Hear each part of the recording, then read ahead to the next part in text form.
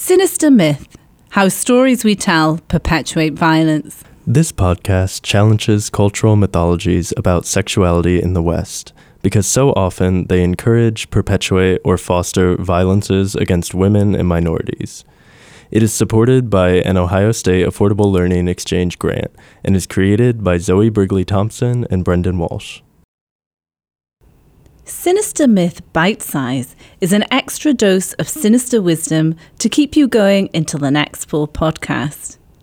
In this month's Bitesize, we sat down with Erin Upchurch, social worker and director of Kaleidoscope Youth Centre, to talk about allyship and what we can do for minority communities besides listening.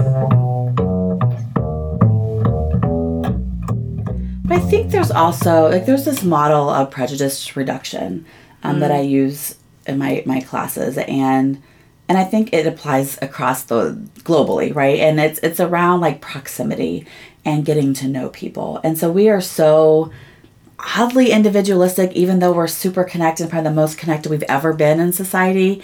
But we don't have proximity to people who are different than us enough. We might know someone who's different, or we might advocate for people who are different, but there's something about being entrenched in a community, not in an exploitive way of I just want to know about you, but building relationships.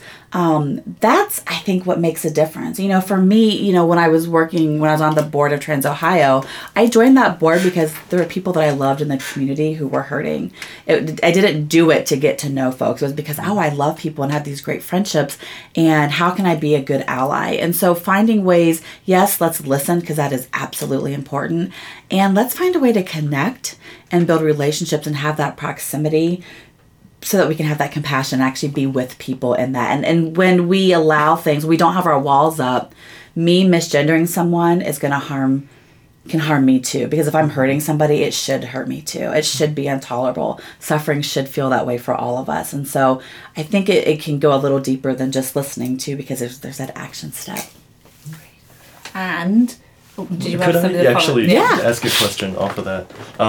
What are some ways that you think people can break out of these individualistic molds? So I know that's a huge thing, but at the end of the day, I feel like a lot of times people will objectify these groups or kind of use them as spectacles. Mm-hmm. So with I have a black friend, I have a gay best friend, mm-hmm. things like that. So how do you think it should be encouraged to simultaneously break out of these individualistic mm-hmm. molds and also build these relationships in a non-objectifying way? Right. That's a great question. Breaking out of our molds and our silos and our boxes and building relationships so we don't exploit them and objectify. And, I've done a lot of work with community groups, nonprofits. And one thing I've always said is go get involved. Don't just be the dominant group saying, minorities, come join us. We have space for you. No, go to them, show up time and time again, not just for the big things, not just when there's a photo op. Go into a community of color if you're a white person, and don't go in to dominate and take over, but if they're cleaning up their neighborhood, join them in cleaning up the neighborhood.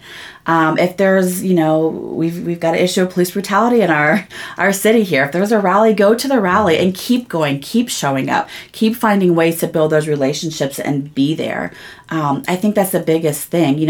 We've got Facebook and all the social media, and it's really easy to share things and join a group. And I think it's a way. It's what we're doing. It's our norm.